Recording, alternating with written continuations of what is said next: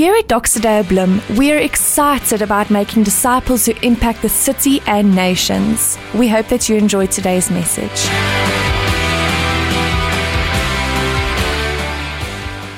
Friends, it's so exciting to be together, and even through the exams and tests that some of the students are writing, you're still here, so well done, and you are ready to come and meet with God and His people. But I want to quickly just mention that next Sunday is our Worship Unlimited experience. It's a whole night of worship, yes. So make sure that you invite your friends, your family, invite your world to this amazing opportunity. And then after our Worship Unlimited experience, we're going to what? Braai. Yes, we're going to eat together. We're going to braai. You only have to bring meat, and we supply fires and side dishes for you. And we would love for you to join us. I'm going to ask the crew to just send out the clipboards if you want to eat with us next Sunday evening so that we can prepare fires and side dishes for you. Won't you just please put up your name there on the clipboard so that we know that we can prepare for you as we come together to celebrate next Sunday. Then very important, on Saturday, next Saturday, we're actually having a kids production. As a Doxa Day of City, we prepared a creative kids production, and we want to invite the city to this moment of celebration, but also this moment of ministry. So maybe you have friends and family that have kids. Please invite them to this experience. Those kids will be blessed, and maybe you as well. You're going to enjoy it. It's fun. You're a kid as well, deep inside, I suppose. Some of you watched animation movies this weekend. That's fine. Me as well, but I'm obligated because I have kids. So come and join us for that. And yes, are you ready for the word tonight? Are you ready to dive into what God has for us? I'm going to call up a very special friend of mine, Abel. He used to lead this service. Can you remember that? It was a glorious time. And let's appreciate Abel as he shares the word with us tonight. Klap nou vir Manda. Thank you, Eugene. So it's been a cool day. So this morning at our new Doxa Bloemfontein North Campus, which has been running for about 7 to 8 months now, Eugene had the privilege of actually preaching on that side. So for us, it was a great honor. He was actually leading worship because our worship leader, Albert, is part of the kids production that was at Central Campus that is coming your way next week, Sunday. So we had Eugene leading the worship as well as preaching. And so he was visiting the people of the North. And this morning I get to visit the people of the South again. Okay. How many of you remember there was a show on SABC, People of the South? So let's see who's over the age of 30. Over the age of 30, over the age of 30. Okay. So the rest, I'm just trying to figure out what age this crowd is. Okay. So let's go. So last week, you guys kicked off the new sermon series, which is all about this idea that God created. Just quickly step back with me to Genesis chapter 1. Remember, you don't remember, but you know you've read in Genesis chapter 1 that God created order from chaos. There was chaos, and then God breathed and spoke order into place. And you think about the way that He created it. It's a beautiful, beautiful passage of Scripture about how God created everything in this world from day 1 to day 6. Right, the different things that God has created. And if you think about all of those days, God was busy creating order from chaos, separating the night from the day, giving a place to all of the animals in this world, and the sun and the moon, the different seasons. God created order out of chaos. And when He created order out of chaos, one of the ways in which He does it is He puts in place principles. Principles we might call like scientific principles or laws that govern our creation. Let me give you one example. Gravity. How many of you have ever heard about gravity? Ever experienced gravity when you trip over and you fall? Yes. Gravity is a law that governs nature. Right. That's one of the ways in which God has put order into place. And everything in life obeys the laws of God. those principles, those rules of nature. And so in this sermon series, we are looking at 5 ways to rule in life. We actually had a very long discussion about what the sermon series should be called, whether it should be called 5 ways to rule in life or 5 rules for life. But we're so afraid that anyone might think we're going back to the law of Moses when we say the rules of life. But that is also what we are speaking about, the rules of life. So just like God has put in a rule of life, meaning gravity, in nature, there are certain rules or certain principles, just like gravity, that God has put in place that if you ignore them, you will struggle to live. You will not do life in the right way if you ignore the principles that God has put in place in this life. If you ignore gravity, you will get hurt. Is there anyone that disagrees with me? No. If you ignore simple principles of life, life-giving principles that God has put in place, that Jesus has taught us, if you ignore them, you will get hurt in life. It's as simple as this. You will get hurt if you ignore the rules or the principles of life. As soon as we hear the word rules, we think of religion, that I have to do them in order to please God. In actual fact, God has put those things in place and told us about them in order that we can have life and have it in abundance. So, if I say that, you might sit here this evening and say to yourself, well, there is this life that God has created for me and that Jesus has opened up for me by having the Spirit of God in me. But if I look at that life, you know, what the good life should look like, a Spirit-filled life, a life with God. If I look at that life and I look at the chaos that I'm currently living in, it just doesn't match up. I don't know if any one of you feel like that tonight. You just look at the pressure you are experiencing with your exams or at your place of work. You look at your life and you read in the Bible about that other life that Jesus is speaking about in John chapter 10, verse 10, when Jesus says that I've come to give you life and give it in abundance, or that you might have life in abundance, that you might live life to the full. Is there anyone tonight that also feels that if you're honest with yourself, you don't feel like you are living life to the full? If you feel like you are not living life to the full, the way that it was created to be lived, what you are actually saying is, I think there's somewhere in my life where there is misalignment to the way that life was meant to be lived. The way that God created life to be. I know I've experienced this recently. Looking at my life, the way that we are running around, my wife and I with our kids, pressure at work everywhere. And we had this conversation with one another, just honestly saying, I don't think that God planned this kind of living. There's another kind of living. And if you feel like that tonight, I've got good news, because we are looking at some of those principles. Now, the one principle that we are looking at tonight, so we chose 5. We could have chosen more, because there are more principles that God has given us, but one of the principles we'll be looking at tonight is the principle of rest. The rule of rest. I'm not going to be afraid to call it a rule, right? And if you think about it, Jesus actually came when they asked him about the Sabbath. You remember there's a story where Jesus heals a man on the Sabbath. And then they say, no, Jesus, you broke the rule. You're not allowed to work on the Sabbath. And then Jesus explained to them that this is not the kind of rule that you have to obey in order to please God. God did not decide to give us the Sabbath in order to please him. He designed the Sabbath in order that we can have life to the full, because we need it. And so Jesus, you know that saying where Jesus says that man was not made for the Sabbath was made for man. I'm speaking about that kind of rule, not the religious kind of rule that you think you have to do to please God, the kind of rule that if you don't ignore it, you align yourself with it, you have life. You do life better.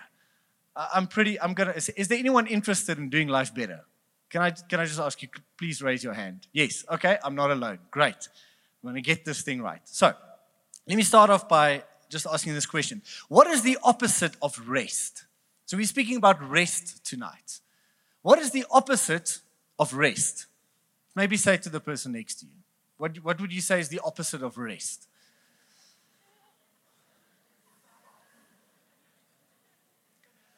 Now, there's a good chance that many of you said the opposite of rest is work or studying, exams or whatever. I just want to start there by saying that the opposite of rest is not work, because that would imply that work is bad and rest is good. The opposite of rest is not work. Work is a good thing. Work is something that God created, and in fact, it is a principle of life. If we had 6 weeks on this sermon series, we probably would have preached in the 6th week on the principle of work. And here's the rule. We're not going to do a whole sermon. Let me just give it to you in one line. If you don't work, you'll get nothing done. You won't do life in the right way if you don't work sometimes. You have to work. We are made to work. Even God worked for 6 days. But then on the 7th day, you also rested. Okay. So the opposite of rest is not work. I'm not speaking about that. The opposite of rest is restlessness. Restlessness. If you have restless, you don't have rest. And so here's the thing. This is what I actually want to get to tonight, is that you can experience restlessness when you are working and when you are resting. Even in your times of rest, you can be restless. You can be restless at the office. You can be restless in the classroom. But you can also be restless at home with your family. And you can be restless even on the beach, on holiday. You can experience restlessness is not an activity. It is a state of being. It is a state of being. And so the opposite of restlessness would probably be restfulness. I don't know if there's a word like that, but if there's a word like restlessness, we're making up a word, restfulness. Okay. Being restful, full of rest, experiencing rest. You can experience rest even when you are working hard, when you're studying hard, and you can be full of rest at home and also on the beach. Now, and in order to not, misguide you that you think that we're speaking about rest as the opposite of work, instead of saying to rule in life, you need to rest. Because then everyone's going to say, well, in order to rule in life, I need to do the 4-hour work week. See how little I can work in life. How many of you have heard about that book, The 4-Hour Work Week by Timothy Ferriss? It's not aligned with the kingdom of God. We were not made to have holiday for the rest of our lives. That's not what God made us for. It's not to have a 4-hour work week. We were made to have a 6-day work week, if you read Genesis, right? We were made to work. It's a good thing. And so to rule in life, you need to rest. That sounds wrong to me. So rather, I reframe the title to say, you cannot rule in life when you are restless. If you are in the state of being restless, you will not rule in life. You won't live this life that Jesus refers to in John chapter 10, verse 10. So the problem in our time, probably a sickness in our time, is restlessness. I don't know if anyone will agree with this, but restlessness is a sickness. We struggle with it. There's actually a person that wrote an article, Crystal Rapel, just on a normal website, healthline.com, and she explained hurry sickness. Do you know that hurry sickness is a thing? Hurry sickness. Anyone willing to self-diagnose them tonight with hurry sickness? I think I've got it. I'm going to speak about another sickness that if you're a student, you feel like, well, I'm not that much in a rush, but it might be similar to you. You might have disconnected sickness. You never disconnect from this phone or from people. Hurry sickness. She explains it like the following. She says, hurry sickness is related to mostly related to technological devices that was meant to make life easier. It's quite ironic that the very devices, things like this iPad and your laptop and your cell phone, it was designed to make life better. With this idea that you will never be disconnected. You can now always be connected. Doesn't matter where you go. You will always be connected to friends and family and even colleagues. It was designed that you would get more work done. That now you can do your emails wherever you go. You can do your messages and the work that you need to do wherever you go. You can take your office with you, thinking that then I'll get more done so that in the end, I will work fewer hours. That was the thinking. I can be more productive, work wherever I want to. I can eliminate waiting in long queues because I can catch up on some work. And that way, I'll actually end up working less. And what has happened? Research actually shows that people, just the past 10 years, they work 10% more hours a week on average. Because we are always taking our work with us, what ends up happening is we just always work. Not only, this is an interesting fact about research, over the past 10 years, people on average work 10% more hours, but they rest 30% less hours. We rest a whole lot less. You see, this was designed so that you always stay connected. You know what the problem is these days? We don't know how to disconnect. I mean, God forbid that you don't reply to that WhatsApp. Or that you shut your phone off when you get home, right? That you sometimes, even as a student, that you don't go on social media the whole time. That something happens in the world and you only find out about it tomorrow. We struggle, so that's why I think, let me give you some signs on hurry sickness. This person explains it as the need to make the most out of every second. We call it multitasking, and we are proud of it. Research actually shows that it's impossible for a human being to multitask. You can only do one thing at a time. But we want to try and squeeze, productivity out of every single second. It's difficult to be early for an appointment or to wait. How many of you have experienced it? When you wait for, waiting in line, you go to the doctor or wherever, you go see a lecturer, and you have to wait.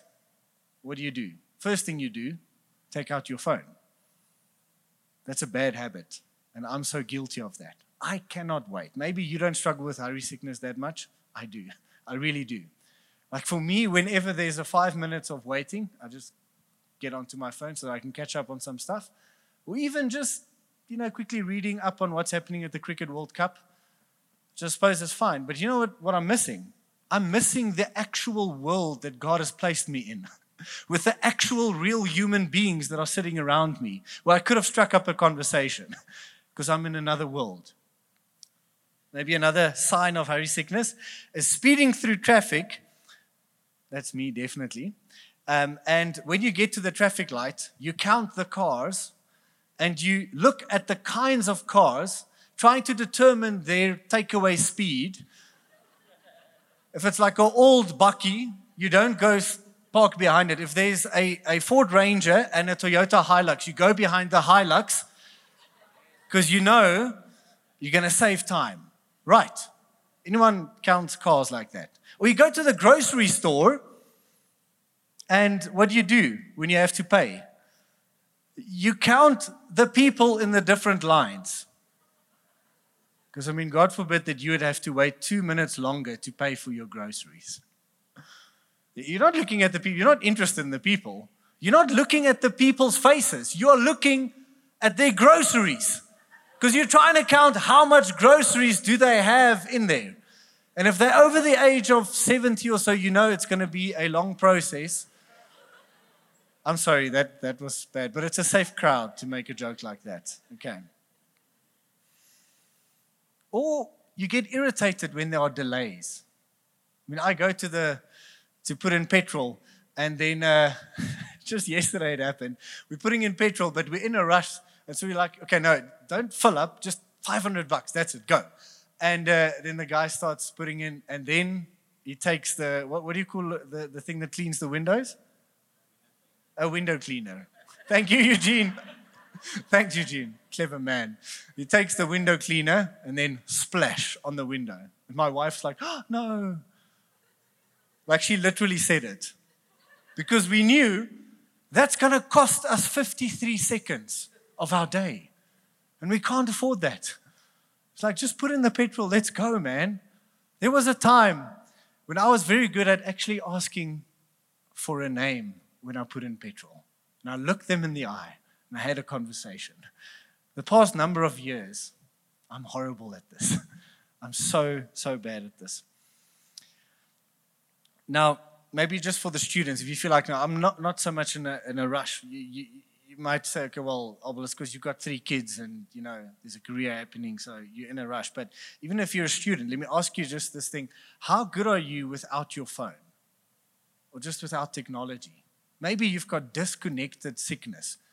You cannot be disconnected. Maybe even as a student. I remember when I was a student, cell phones wasn't smartphones back then, so it was a bit easier. But I struggled to be disconnected from people. I always had to be where things were happening. I needed to surround myself with people. I couldn't just disconnect and be on my own with my own thoughts. Maybe you've got disconnected sickness. Now, let me quickly ask you a question. What do you think would it have looked like if Jesus was walking around now with a smartphone? If Jesus had a smartphone, how do you think would his relationship look with his phone? Or maybe with his computer. Surely Jesus would have been a gamer, right? Because he loves people. He wanted to connect. But just what would that relate? I think he probably would have, not been totally against technology. But what would his relationship to technology have looked like?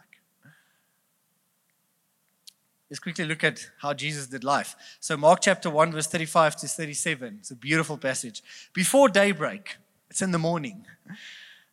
For those of you who don't know, especially the students, before daybreak, the next morning. So this is actually just the context of Mark chapter 1. He was in this village and he was preaching and people came. He healed them and the crowds were coming. Like everyone in the city was waiting for Jesus. They just wanted a piece of Jesus, right? And what does Jesus do? Everyone is looking for him. But the next morning, Jesus got up and went out to an isolated place to pray. He went out to an isolated place to pray. He disconnected from the world, from where people were. I mean, just thinking, there's a scripture just later, verse 36. It says, later Simon and the others went out to find him. When they found him, they said, everyone is looking for you. I don't know if you feel like that, but when you get those many notifications on your phone, everyone is looking for you. It's the same thing. Jesus had notifications in the form of Peter saying, everyone is looking for you. And for good reason. They want to be healed. But Jesus knew that he had to put in place in his life a principle of disconnecting from the world, even though the world is good and he loves the world and he loves spending time with the world. He disconnected from the world in order to connect with his Father. He disconnected in order to connect. That's a working definition that I want to give you of the word rest. Rest, here's my definition of the word rest. Rest is disconnecting so that you can connect. It's disconnecting from either if you're resting from work, you are disconnecting from work. If you resting from your family after a long holiday, you're disconnecting from them, right? If you greet your mother-in-law, you disconnect from her for a moment. Okay, it's a good thing. Anyways, rest is disconnecting so that you can connect with your Creator. In a sense, you can also say that you are connecting with just yourself, with your own body, with your own mind. Because God made you to live connected actually with yourself also. You're disconnecting so that you can connect. That's what Jesus did. He disconnected so that he can connect. And I want to say this also, that it is impossible for you to really connect with your Father in a meaningful way without disconnecting in some way. My wife and I, we love date nights. And you know what a date night is? It's simply disconnecting from the whole world so that we focus only on one another. For a moment, we're just going to say no to everything so that we say yes to one another. It's the same thing with your walk with Jesus. If you want to do life in the way that Jesus explained, this new life, this resurrection life, with the presence of the Holy Spirit, if you want to do that kind of life, you need to make time to disconnect in order to connect with your Father in heaven. Now, I know this is a very, very simple sermon, but I'm hoping that it will be memorable and that it will be practical for you. Now, 2 weeks ago, myself and my wife, we went on holiday.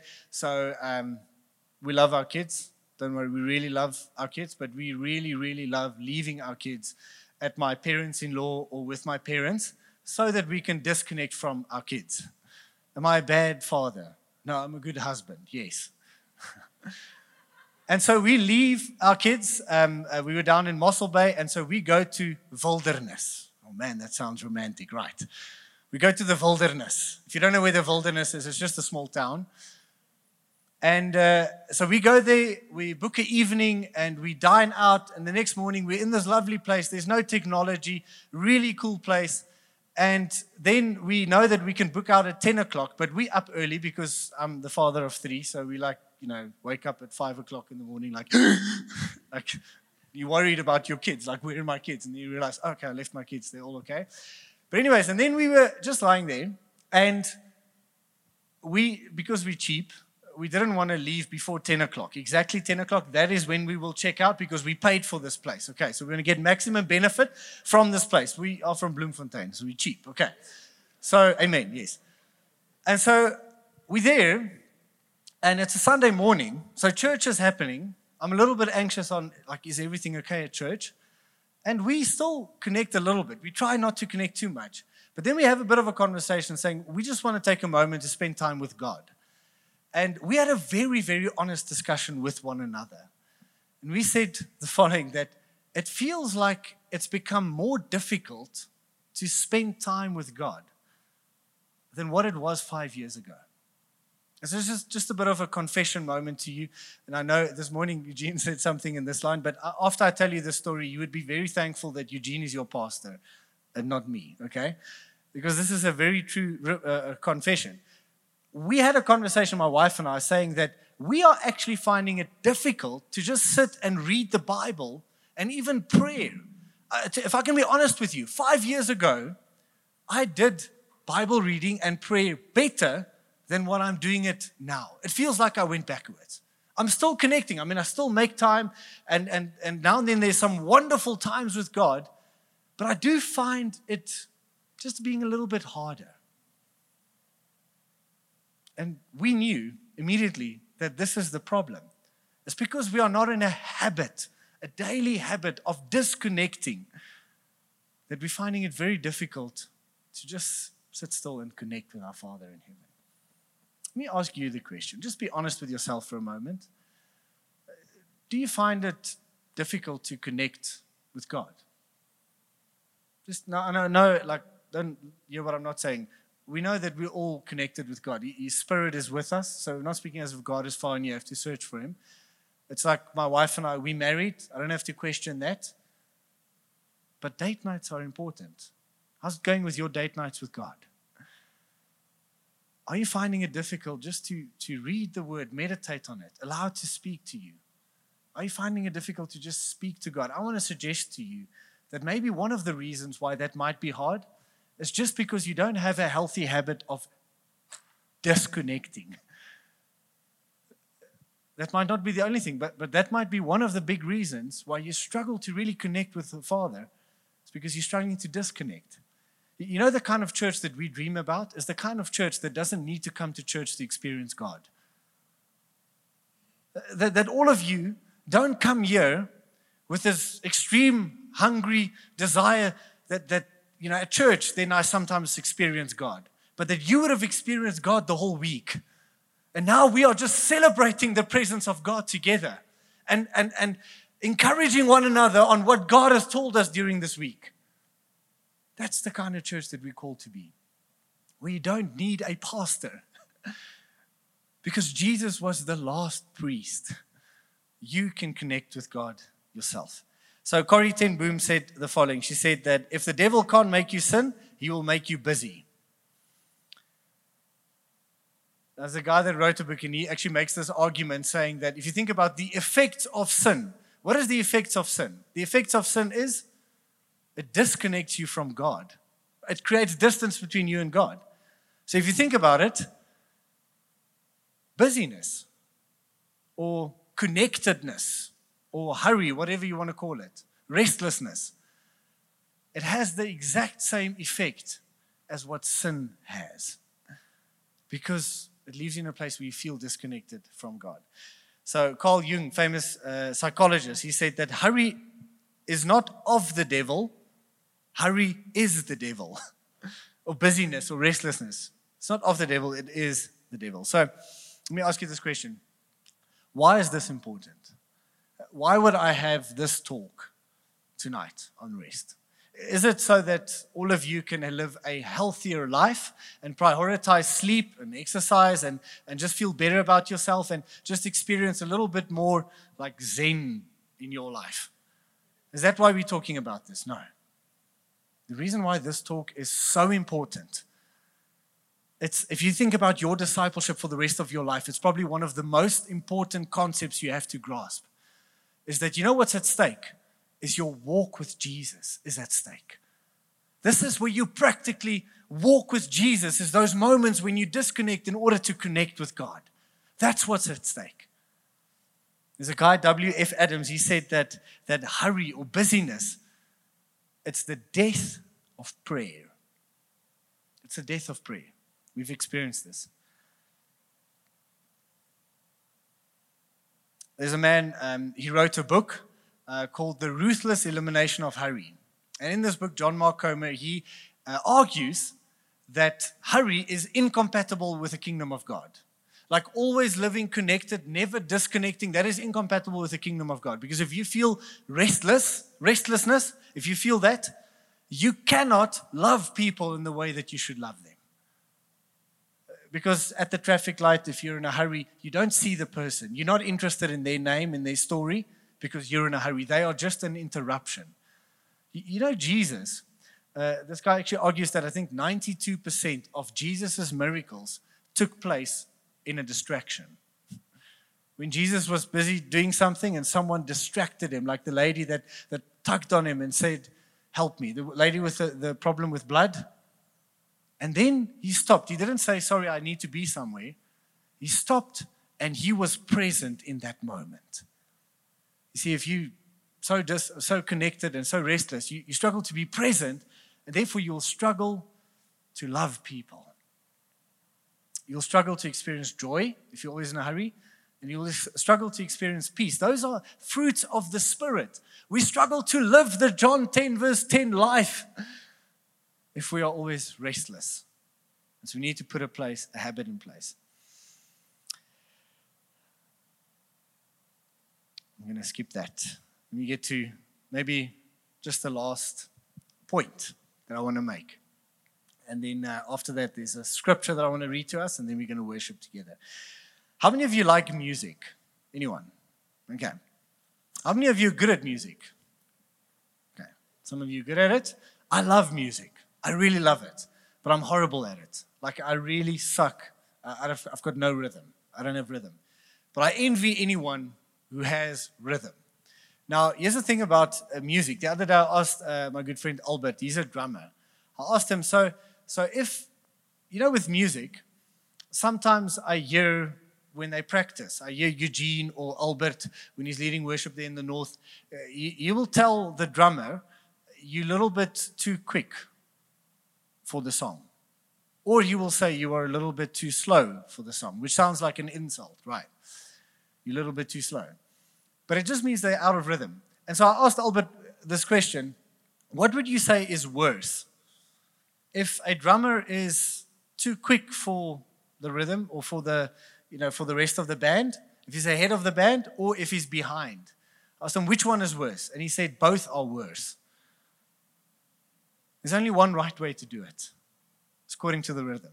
Maybe we can just do a bit of an exercise. If I can ask the drummer, also is VP ons nie? Ja? VP and maybe Sean and Leonard. So I want to ask, I didn't give Leonard a heads up for this, but don't worry, it won't be too difficult because you're a musician. But I want to ask the drummer just to give us on the kick drum, just to give us a bit of a beat. Maybe you guys can even clap with them when they do that, just to give us a bit of a rhythm. And then the bassist can just follow the rhythm, and Sean, he can jam with the rhythm also. Now, here's the thing about rhythm. Let me quickly explain this. If we go back to Genesis chapter 1 again, you think about the way that God created the universe. There's a rhythm to it. That's why music is so beautiful. I think it's connected with just creation. So there's a rhythm. Each morning, you can bet on it, the sun will come up, and then the sun will come down. The moon has got its own rhythm. The ocean has got its own rhythm, its own life. The seasons of life, the 4 seasons in a year, there's a rhythm to it. Some of the rhythms are shorter, some of them are longer. And if you think about it, all of creation is obedient to the rhythms of life. A good farmer is obedient to the rhythm of life. He will not plant if it's not the season to plant. He will not harvest if it's not the season to harvest, because you are in line with the rhythm of God. All of creation, but God has given us this thing called free will. And so sometimes we decide not to follow the rhythm of God. Maybe we can get a bit of a beat going there. Is that good? You guys want to clap with him? It's a good beat. You like that beat? So life is like music. It's like good music. And that's the life that we are invited to, a life of fullness. But then we think, I need to work more, or I need to work less. Drummer's not going to be excited. Can I play with you?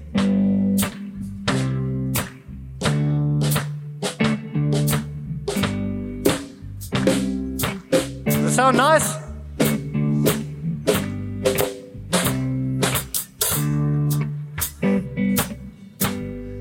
Okay, thanks guys, thanks. So here's the point. It just doesn't sound right if you ignore the rhythms of life. That's what we're preaching about, the way that God has designed life. And if you trust the rhythms of life, you trust that something like a Sabbath or resting is something that is good for you so that you can live life in abundance. If you ignore it, you will get hurt. Let me quickly ask you this question. How did God make you? The first question is, do you trust the rhythms of life? That one of the rhythms of life is that you need to disconnect in order to connect. If you ignore that rhythm, you're not going to live the life that Jesus speaks about in the New Testament. What are you made for? How did God make you? He made everything in life with rhythm. How did He make you? He made you firstly to connect with Him. You are a human being that is made to connect with your Creator. That is why there's a longing in your heart. Even tonight, if you're sitting here and you don't call yourself a Christian, there is a longing in your heart to connect with something higher. It's because you are made by God that way. You are made to live connected to God. And that was the work of Jesus that He has done for us. And secondly, you have to understand, God has made us to rest. And rest, I mean that definition of mine, to disconnect in order to stay connected with your Creator. I'm going to read you a passage of Scripture, and then I'm going to invite the worship team to come up. So in Matthew chapter 11, verse 28 to 30, there's that scripture that Jesus says, "Come to me, all you who are tired and heavy burdened, and I will give you rest." It's actually a translation that says, "I will rest you." It's like a verb. I will rest you. I will be your rest. Take my yoke upon me. Learn from me. You know that scripture. My yoke is easy. My burden is light. The Message translation gives us that verse in the following way. It says, "Are you tired, worn out, burned out on religion? Come to me. Get away with me, and you will recover your life." Jesus knew this. He was tired after serving that many people, but He knew He could get away with His Father to recover His life. Let me just quickly ask you this question. What would your life look like? Some of you are very young, some of you are 20 years old. What would it look like for the next 60 years of your life, if you had a habit of getting away with Jesus? Even if it's just 30 minutes each day. You know how connected you would live with God? Wow. What would that life look like? For the next 60 years, if you disconnected and really connected with your Father. And then goes on, get away with me and you will recover your life. I'll show you how to take a real rest. Walk with me and work with me. So you see, work is not a bad thing. Jesus is saying, let me just show you the pace, the rhythm of how to walk in life. Let me show you the pace, the tempo at which a person is designed to work. He says, walk with me and work with me. Watch how I do it. He says, come and watch me. Watch how I do it. Learn the unforced rhythms of grace. I won't lay anything heavy or ill-fitting on you. Keep company with me. So keep on chatting with me. Keep on talking with me. Come and watch how I do it. And you'll learn to live freely and lightly. You know this invitation, if you want to make that super practical, let me ask you the question. How will you watch Jesus? And how will you keep company with Jesus if you never disconnect and make time to watch him? You know how you watch Jesus? You open up your Bible and you look at the life of Jesus. You watch him. You have to make time to do that. How do you keep company? How do you chat with Jesus? You pray. The worship team, you guys are welcome to come to the front. Now, I did want to actually ask the worship team if we could sing as a response song, read your Bible and pray every day. Because friends, that's really what the sermon comes down to. And I'm hoping when I say that, you don't walk out here thinking that this is some religious, activity, that if I read my Bible and I pray every day that God will be more pleased with me. No. It's the principles of life that he gives for you, to your benefit, so that you can experience life. It's not something that should make you feel guilty. The emotion that I want to wake in you is not guilt. It's hunger. It's excitement to go back home and disconnect and connect with your Father, with your Creator. What will it look like if for the next 60 years you read your Bible and you prayed? What would it look like if for the next 60 years you disconnected from, not only from technology, but from people, and sometimes even from work, and just watch Jesus and keep company with him? You will be a different person. You will live the kind of life that Jesus speaks to in John chapter 10, verse 10. Let's all stand together as we go into a time of worship. Lord Jesus, I thank you for the wonderful opportunity, the gift of being able to watch you and keep company with you. I want to ask you, instead of praying for you, can I ask quickly, just 1 minute? We're only going to give it 1 minute, and then from there, Yaku and the guys are going to lead us into a time of worship.